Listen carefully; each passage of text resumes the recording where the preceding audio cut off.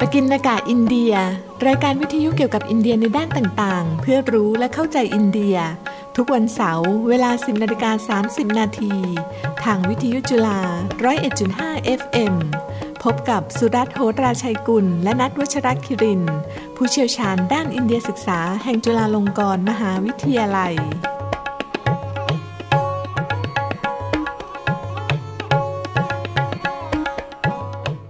สวัสดีครับท่านผู้ฟังพบกับรายการปกิณกะอินเดียสำหรับวันเสาร์ที่ 22 ตุลาคม พุทธศักราช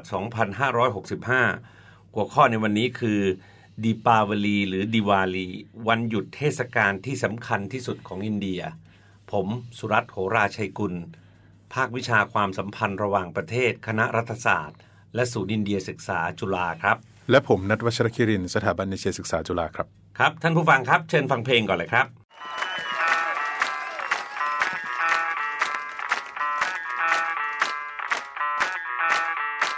मैं डालू ताल पे भंगड़ा तू भी गिद्दा पाले चल ऐसा रंग जमा दे हमके बने सभी मत वाले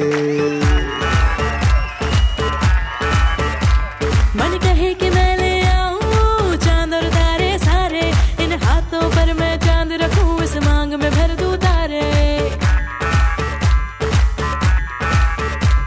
हेलो हेलो तू फ्लोर पे जब है आई येलो येलो बड़ी सॉलिड मस्ती छाई हेलो हेलो तू मच है तुमने लगाई येलो येलो कंट्रोल करो मेरे भाई के ये दिल छन छन बोले अमृत सारी चूड़ियां रात बड़ी है मस्तानी तो दिल भर जानी कर ले गल्ला बूढ़ियां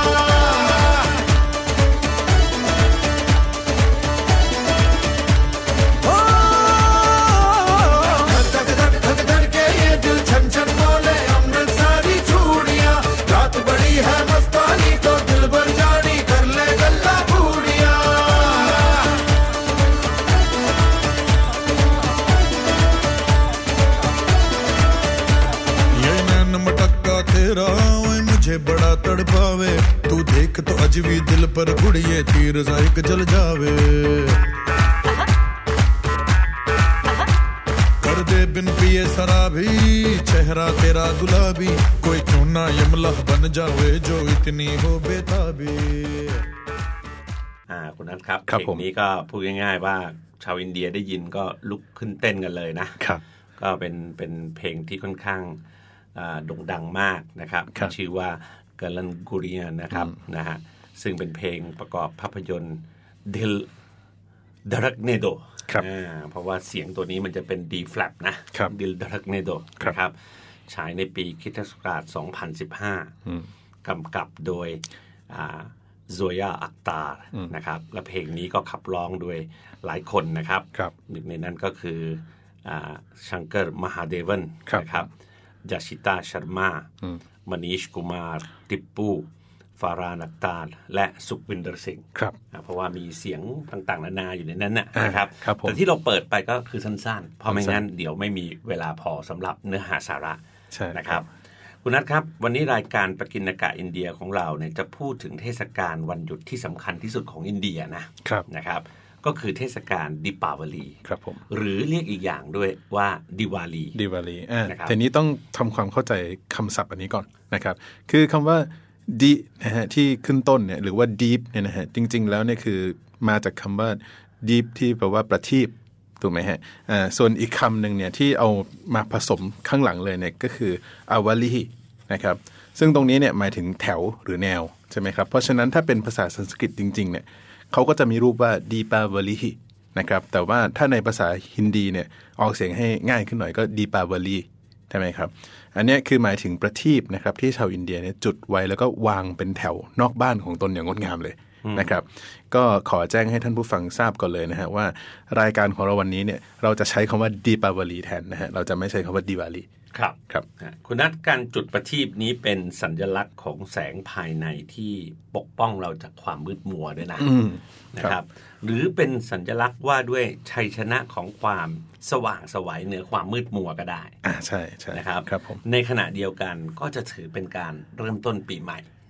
ครับผมแล้วเราก็ได้พูดไว้แล้วด้วยนะครับว่าดิปาวลีเนี่ยคือวันหยุดเทศกาลที่สำคัญที่สุดของอินเดียเลยใช่ไหมครับที่กล่าวเช่นนี้เนี่ยเพราะว่านอกจากผู้คนที่นับถือศาสนาฮินดูนะครับซึ่งอันเนี้ยเป็นที่มาของเทศกาลเลยใช่ไหมฮะแต่ยังมีผู้คนที่นับถือศาสนาอื่นที่ไม่ใช่ฮินดูด้วยที่ฉลองเทศกาลนี้ไปด้วยกันครับครับนะเพราะนั้นต่อจากนี้ไปเนี่ยนะครับเราจะเล่าให้ท่านผู้ฟังนะ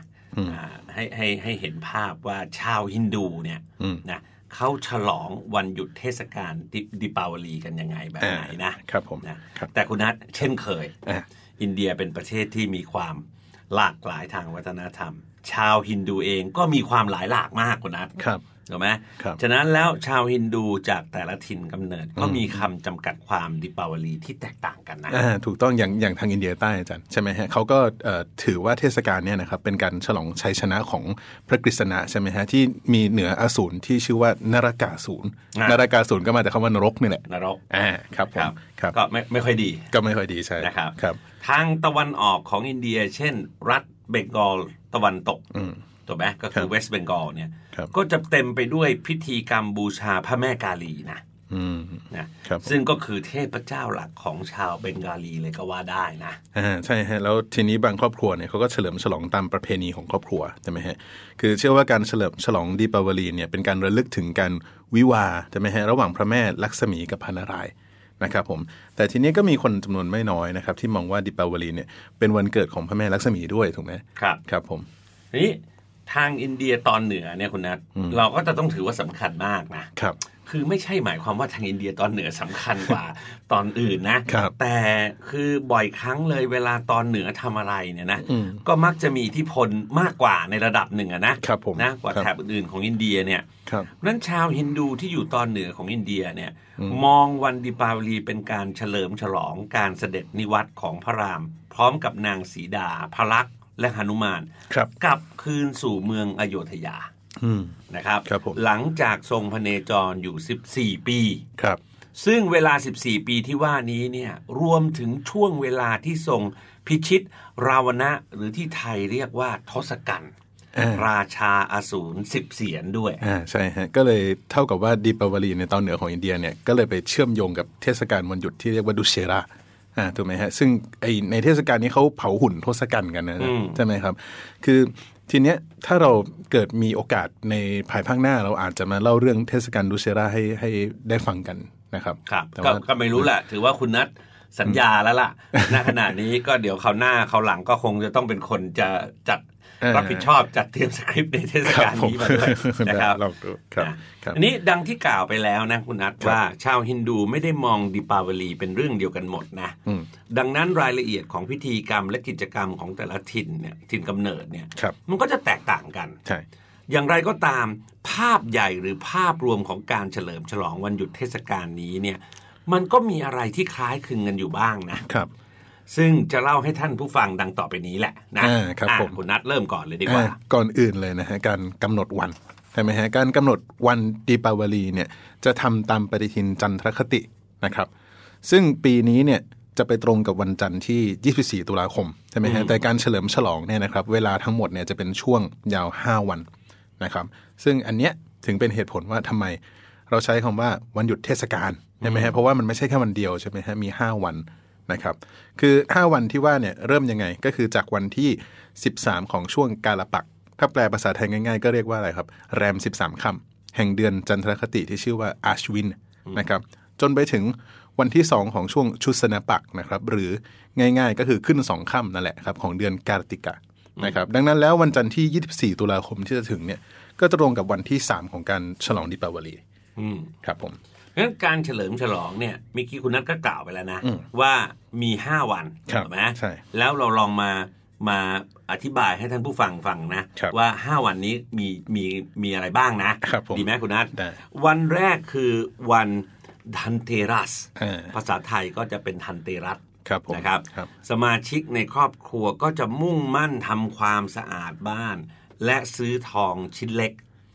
และจะเน้นบูชาพระแม่ลักษมีในวันนั้นครับผมส่วนวันที่2นะครับเรียกว่าวันนรกะจาตุรัสสีนะครับหรือว่าโชติดิปาวลีไอ้คำว่าโชตินี่คือเล็กถูกไหมกันครับผมก็คือเราเลยเรียกอีกอย่างหนึ่งว่าวันดิปาวลีเล็กนะครับซึ่งในวันนี้เนี่ย ชาวอินเดียจำนวนไม่น้อยเลยนะฮะจะระลึกถึงการทำลายล้างอสูรนะครับที่มีนามว่านารกาสูรอันนี้ก็คือตามที่เล่าให้ฟังแต่แรกแล้วนะครับแล้วก็ในวันนี้ด้วยเหมือนกันนะครับที่บางครอบครัวเนี่ยเขาจะสวดมนต์ระลึกถึงบรรพบุรุษของตัวเองครับครับผมวันที่3คือวันบูชาพระแม่ลักษมีอีก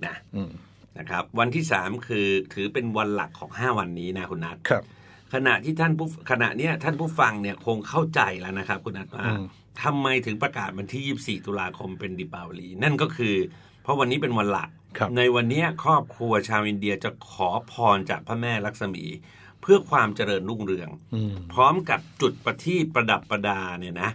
วางเป็นแถวเป็นแนวอย่างสวยงามยิ่งเลยคุณนัทครับผมนอกจากนี้ก็ยังมีการเล่นประทัดไฟและไปวัดเพื่อไหว้พระด้วยนะครับผมต่อมาครับวันที่4ครับวันที่4ชื่อว่าโกวรัทันปูชานะครับหรือว่าถ้าไทยเราก็อาจจะเป็นโควัฏทันปูชานะครับหรือว่าวันบาลีปฏิปดานะครับหรือพาลิปฏิปทานี่แหละนะครับหรือเรียกอีกชื่อหนึ่งว่าอันนกุฎอันนี้หลายชื่อนะฮะมีต่างถิ่นก็เรียกต่างกันนะครับผมในวันนี้เนี่ยจะบูชาโดยการระลึกถึงชัยชนะของพระกฤษณะที่มีต่อพระอินทร์นะครับชื่อนี้เนี่ยเราคุ้นกันมากๆเลยนะฮะท่านเป็นราชาแห่งทวยเทพนะครับปรากฏชื่อมาตั้งแต่สมัยฤกเวทแล้วด้วยนะครับผมวันนี้เนี่ยเป็นวันแรกของเดือนกาติกะด้วยนะครับนั้นแล้วหลายคนเนี่ยจะนับวันนี้เป็นวันปีใหม่นะฮะแล้วก็ในวันนี้เนี่ยผู้ประกอบการจำนวนไม่น้อยนะครับนิยมทำพิธีทางศาสนาและที่สำคัญครับเอาเคล็ดนะครับเปิดสมุดบัญชีใหม่ตรงนี้เนี่ยไม่ใช่สมุดบัญชีธนาคารนะฮะแต่เป็นสมุดบัญชีเพื่อการบันทึกธุรกรรมต่างๆของกิจการของตนเนี่ยนะครับแล้วก็อันนี้เขาก็ทำก็คือเพื่อความเป็นสิริมงคลนั่นแหละถูกไหมครับแต่ปัจจุบันก็ไม่แน่ใจนะว่ากี่คนยังจะเปิดสมุดบัญชีใหม่นะ เดี๋ยวนี้มันมีเครื่องมืออุปกรณ์ทางอิเล็กทรอนิกส์อะไรเยอะแยะเลยนะเพื่อจะบันทึกนะครับนะวันที่5เนี่ยนะครับจะมีคำว่าบายเนี่ยอยู่ตลอดเวลาเลยนะเรียกอย่างว่าอะไรบายดูจบายติกานะบายบีชนะบายในที่นี้ก็คืออะไรพี่ชายหรือน้องชายก็ได้นะครับดังนั้นแล้วในวันนี้พี่ชายน้องสาวหรือน้องชายพี่สาวอะไรก็ว่าไปเนี่ยนะก็ร่วมฉลองเพื่อเสริมสร้างความผูกพันระหว่างพี่น้องในวันนี้ด้วยที่พี่สาวหรือน้องสาวก็จะไหว้พระขอพรให้พี่ชายหรือน้องชายประสบความสำเร็จด้านการงานหรือพบเจอแต่สิ่งดีงามตลอดไปโอเคจบ5วันนะฮะก็อธิบายกันแล้วนะฮะเข้าใจกันแล้วว่าแต่ละวันเนี่ยสำคัญยังไงนะครับแล้วก็ถ้าประกาศว่าวันใดคือวันดีปาวลีนะฮะเช่นปีนี้24ตุลาคมเราก็วิธีง่ายๆก็คืออะไรครับนับหน้า2หลัง2ใช่ไหมฮะมารวมกันก็เท่ากับอะไรก็5วันพอดีใช่ครับครับผมนะคราวนี้นอกจาก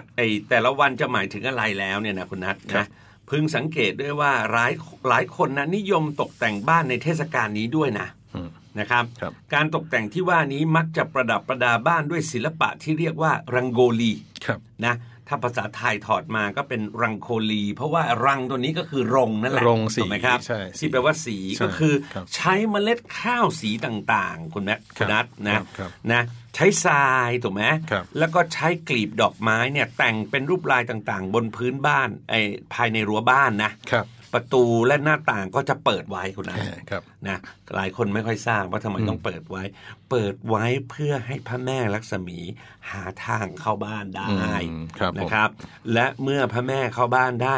ก็จะประทานพรแก่ผู้อาศัยในบ้านให้มีความสำเร็จมีความมั่งคั่งสืบไปครับผมโอเคก็เอาเป็นว่าเปิดต้อนรับโชคลาภพูดง่ายๆนะครับก็ที่พบเห็นอีกมากมายนะฮะก็คือว่าในช่วงเทศกาลดีปาวลีเนี่ยก็จะเป็นเวลาที่ญาติพี่น้องเพื่อนฝูงนะครับก็จะไปเยี่ยมเยียนกันแล้วกันนะครับแลกเปลี่ยนของขวัญนิยมให้เสื้อผ้าใหม่ๆกันด้วยนะฮะแล้วก็เลี้ยงอาหารนะครับทำบุญทำทานนะครับโดยเฉพาะแจกอาหารหรือให้เงินคนยากจนนะฮะมีแต่เรื่องดีๆนะฮะช่วงนี้นะครับแล้วก็ยังมีการจุดพลุเล่นประทัดเล่นไฟกันครับแต่คุณนัทไอ้ที่มันโด่งดังกันด้วยเนี่ยนะงานหนึ่งเนี่ยก็คือมักจะเล่นไพ่กันด้วยนะถูกไหมครับตรงนี้ก็มาจากความเชื่อที่ว่าจะทำให้มีโชคลาภนะเช่นเดียวกับความเชื่อเรื่องการทอยลูกเต๋าเล่นจอปันโดยพระศิวะถูกไหมฮะและพระแม่ปาร์วตีถูกไหมฮะนะบนเขาไกรลาศถูกไหมฮะใช่ครับนะหรือแบบพระกฤษณะและราธาก็ได้ใช่ครับนะตามจารีตประเพณีนี้เนี่ยคุณนัทก็คือการให้เกียรติแก่พระแม่ลักษมีนะถู ห็นไหมซึ่งก็จะหมายความว่าผู้หญิงจะต้องเป็นผู้ชนะเสมอนะใช่ไหมคราวนี้ในทางปฏิบัติก็อาจจะไม่จริงนะถูกไหมเพราะว่าทุกวันนี้เนี่ยก็ไม่จำเป็นต้องเป็นผู้หญิงแล้วนะคือใครชนะก็คนนั้นชนะแหละนะแต่ที่พบเห็นมากก็คือว่าใครที่ชนะก็จะนำเงินที่ได้เนี่ยไปทำบุญกันด้วยแหละก็คือพนันกันจริงๆนะแต่ว่าหลังจากนั้นคือเงินพนันเอาไปทำบุญต่อไปทำบุญกันต่ออะไรอย่างเงี้ยก็เห็นเยอะนะครับนะคนที่ไม่นับถือคนที่ไม่ได้นับถือศาสนาฮินดูเนี่ยคุณนัทเขาฉลองดิปาวลีด้วยนะครับสำหรับคนที่ไม่ใช่ชาวฮินดูเนี่ยเทศกาลดิปาวลีอาจจะมีความหมายแตกต่างจากฮินดูคือร่วมเฉลิมฉลองด้วยเพราะผู้คนส่วนใหญ่เขาก็ฉลองกันครับผมอันนี้ก็ไม่ต่างกันถูกไหมนะที่เราก็เห็นคนอื่นฉลองกันเราก็รู้สึกไปด้วยใช่ครับใช่ครับแต่อีกอย่างหนึ่งก็คือสำหรับคนที่ไม่ใช่ฮินดูนะครับเขาอาจจะมีความหมายทางศาสนาที่เฉพาะเจาะจงไปในเรื่องนี้ด้วยครับผมเล่าศาสนาเชนดีกว่านะก็คือว่าศาสนาเชนเนี่ยนะฮะทางดิปาวลีเนี่ยก็ถือว่าเป็นช่วงเวลาระลึกถึงการรู้แจ้งและเข้าถึงโมกษะของพระมหาวีระใช่ไหมฮะตรงนี้ถ้าเกิดว่าใครอยากทราบรายละเอียดเพิ่มเติมเราเคยเล่าไว้แล้วเรื่องศาสนาเชนใช่ไหมฮะไปย้อนฟังได้พระมหาวีระเนี่ยท่านเป็นตีรถังกรองค์สุดท้ายของศาสนาเชนนะครับซึ่งถือว่าเป็นการเข้าถึงโมกษะนะฮะในทางศาสนาเชนก็คือถือเป็นการหลุดพ้นจากวัฏสงสารหรือการเวียนว่ายตายเกิดก็เหมือนกับการตรัสรู้เป็นพระพุทธเจ้าในศาสนาเราถ้าเปรียบเทียบง่ายๆนะครับผมและแสงของประทีปที่จุดในวันนี้เนี่ยก็เป็นสัญลักษณ์นะครับเป็นเฉลิมฉลองแสงแห่งภูมิปัญญาของพระมหาวีระนั่นแหละครับทีนี้เชนเสร็จคนไทยก็ต้องสนใจแน่เรื่องของชาวพุทธด้วยถูกไหมชาวพุทธบางกลุ่มก็ฉลองดิปาวลีด้วยนะคุณนัทนะแม้จะจำนวนไม่เยอะนะแต่ก็มีนะสำหรับชาวพุทธเหล่านี้เนี่ยช่วงเทศกาลดิปาวลีเป็นช่วงเวลาที่พระเจ้าอโศกมหาราชเนี่ยเปลี่ยนไปนับถือศาสนาพุทธครับผมก็คือประมาณศตวรรษที่3ก่อนคริสตกาลคุณนัทครับการฉลองแบบนี้พบเห็นมากเป็นพิเศษในหมู่ชาวพุทธกลุ่มน้อยที่เรียกว่าพุทธนิกายวัชรยานนะซึ่งอาศัยอยู่ในเนปาลนะครับการฉลองก็จะกระทำโดยการจุดประทีปตกแต่งวัดและบูชาพระพุทธเจ้าครับผมส่วนชาวซิกนะครับนอกจากที่จะร่วมเฉลิมฉลองกับเพื่อนชาวฮินดูแล้วเนี่ยนะฮะก็ยังมีการให้ความสำคัญแก่เทศกาลนี้ในบริบทของศาสนาของตัวเองด้วยถูกไหมฮะเพราะว่าบังเอิญว่าเป็นช่วงเวลาเดียวกันกับที่คุรุฮารโกบินนะครับที่เป็นคุรุองค์ที่6ของชาวซิกเนี่ยกลับมายังเมืองอมฤตสะนะครับหลังจากที่ท่านเนี่ยถูกกักขังไว้ที่กวาลิยอใช่ไหมฮะดังนั้นแล้วเนี่ยนับตั้งแต่ศตวรรษที่18เป็นต้นมาชาวซิกก็เลยเฉลิมฉลองการกลับมาของคุรุองค์ที่6นะฮะอันนี้คือก็จะเป็นในสำคัญที่ไม่ค่อยต่างกับการที่ชาวฮินดูเขาเฉลิมฉลองการเสด็จนิวัตกรุงอโยธยาของพระรามถูกไหมครับผมคราวนี้ผมว่าท่านผู้ฟังคงอยากทราบด้วยว่าแล้วชาวคริสต์กับชาวมุสลิมในอินเดียเฉลิมฉลองเทศกาลนี้หรือไม่เนี่ย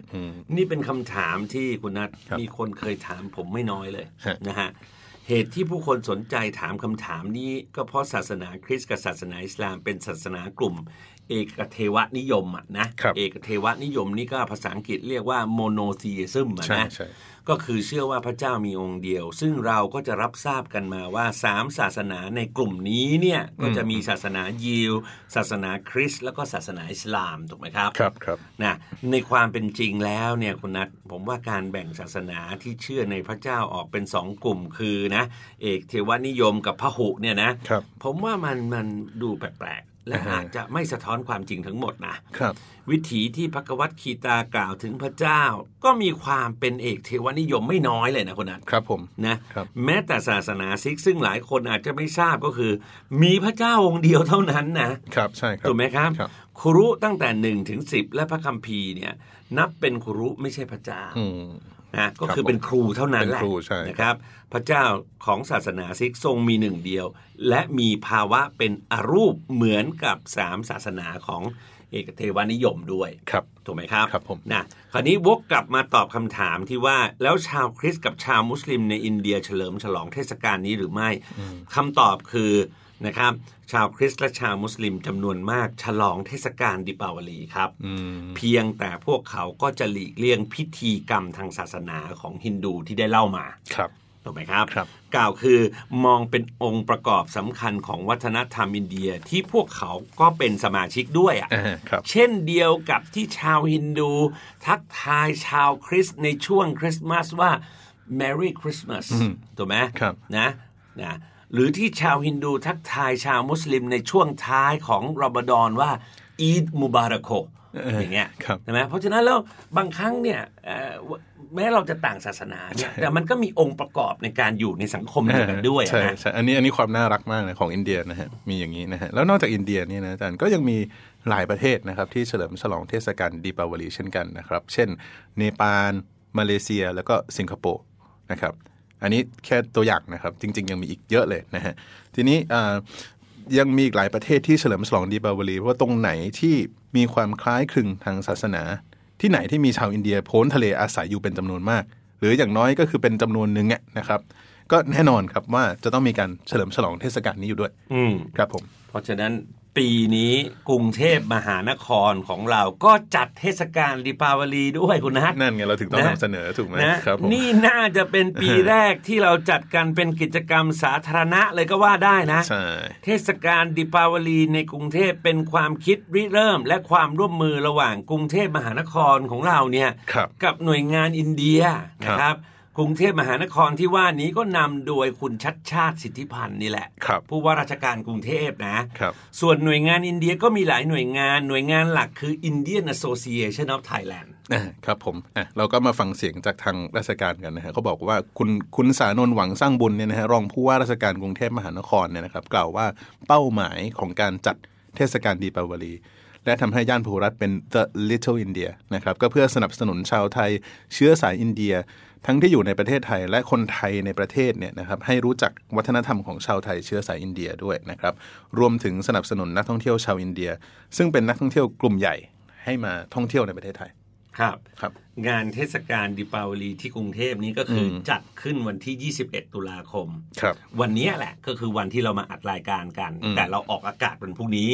เพราะฉะนั้นวันพรุ่งนี้ก็คือวันที่22ถูกไหมฮะที่เราออกอากาศท่านผู้ฟังเสร็จแล้วก็ยังไปเที่ยวได้นะไปคลององอ่างใช่ไหมก็ไปได้23ก็ไปได้ถูกไหมครับนะซึ่งสถานที่จัดงานก็คือถนนไอ้คนเดินคลององอ่างนี่แหละใช่ถูกไหมครับคุณนัทผมว่านี่เป็นความคิดที่ดีนะและจะสานต่ออย่างไรจะทำให้เทศกาลดีปาวลีที่กรุงเทพมีชื่อเสียงและความยั่งยืนอย่างไรอันนี้เราก็ต้องดูกันต่อไปใช่ถูกไหมครับพวกเราชาวไทยชาวกรุงเทพก็ไปเที่ยวกันเยอะๆนะครับในฐานะที่เราเป็นชาวไทยหากเราพบเห็นนักท่องเที่ยวที่ต้องการความช่วยเหลือนะหากมีอะไรที่เราพอเอื้อได้นะก็ควรช่วยกันนะอันนี้ก็เพื่อกรุงเทพของเราด้วยนะครับคุณนัทช่วยประชาสัมพันธ์งานสำคัญของเราได้ไหมครับนิดหนึ่งนะครับได้ครับก็ทีนี้เนี่ยเรากำลังมีกิจกรรมสำคัญนะครับที่กำลังจะมาถึงในไม่ช้านี้เองนะครับคือศูนย์อินเดียศึกษานะครับจะร่วมกับสำนักบริหารศิลปวัฒนธรรมคณะรัฐศาสตร์และสถาบันเอเชียศึกษาจุฬานะครับจัดนิทรรศการ150 ปียุวกษัตริย์พระปิยมหาราชประพาสอินเดียนะครับเราจัดกัน1เดือนเต็มเลยนะครับตั้งแต่วันที่9 พฤศจิกายนถึง9 ธันวาคมปี 2565 นะครับณพิพิธภัณฑ์จุฬาลงกรณ์มหาวิทยาลัยอันนี้ก็คือถ้าไม่ทราบที่ตั้งนะฮะอยู่ระหว่างอาคารศิลปวัฒนธรรมนะครับกับคณะศิลปกรรมศาสตร์จุฬานะครับรายละเอียดเนี่ยติดตามได้ที่หน้า Facebook นะครับของอาจารย์สุรัตน์ด้วยนะครับแล้วก็ของศูนย์อินเดียศึกษาครับอันนี้ก็จะเป็นเพราะว่าปีนี้นี่ก็คือครบ150 ปีนะที่พระองค์เสด็จประพาสอินเดียหลายคนไม่รู้ด้วยนะหลายคนไม่ทราบด้วยซึ่งเป็นการเสด็จที่สำคัญใช่นะครับอันนี้คือนิทรรศการแต่ภายในนิทรรศการนี้ก็จะมีกิจกรรมอย่างอื่นเข้ามาด้วยใช่นะครับซึ่งเราก็จะแจ้งออกมาเป็นระยะด้วยนะครับนะสำหรับวันนี้เนี่ยคุณนัทครับรายการของเราก็น่าจะครบถ้วนได้พอสมควรแล้วล่ะนะครับเพราะฉะนั้นเราทั้งสองคนก็ขอลาไปก่อนนะครับสวัสดีครับสวัสดีครับ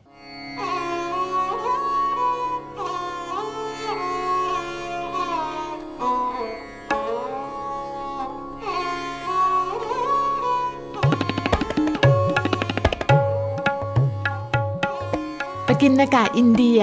รายการวิทยุเกี่ยวกับอินเดียในด้านต่างๆเพื่อรู้และเข้าใจอินเดียทุกวันเสาร์เวลา 10:30 น.ทางวิทยุจุฬา 101.5 FM พบกับสุรัตน์โหตราชัยกุลและนัทวชรคิรินผู้เชี่ยวชาญด้านอินเดียศึกษาแห่งจุฬาลงกรณ์มหาวิทยาลัย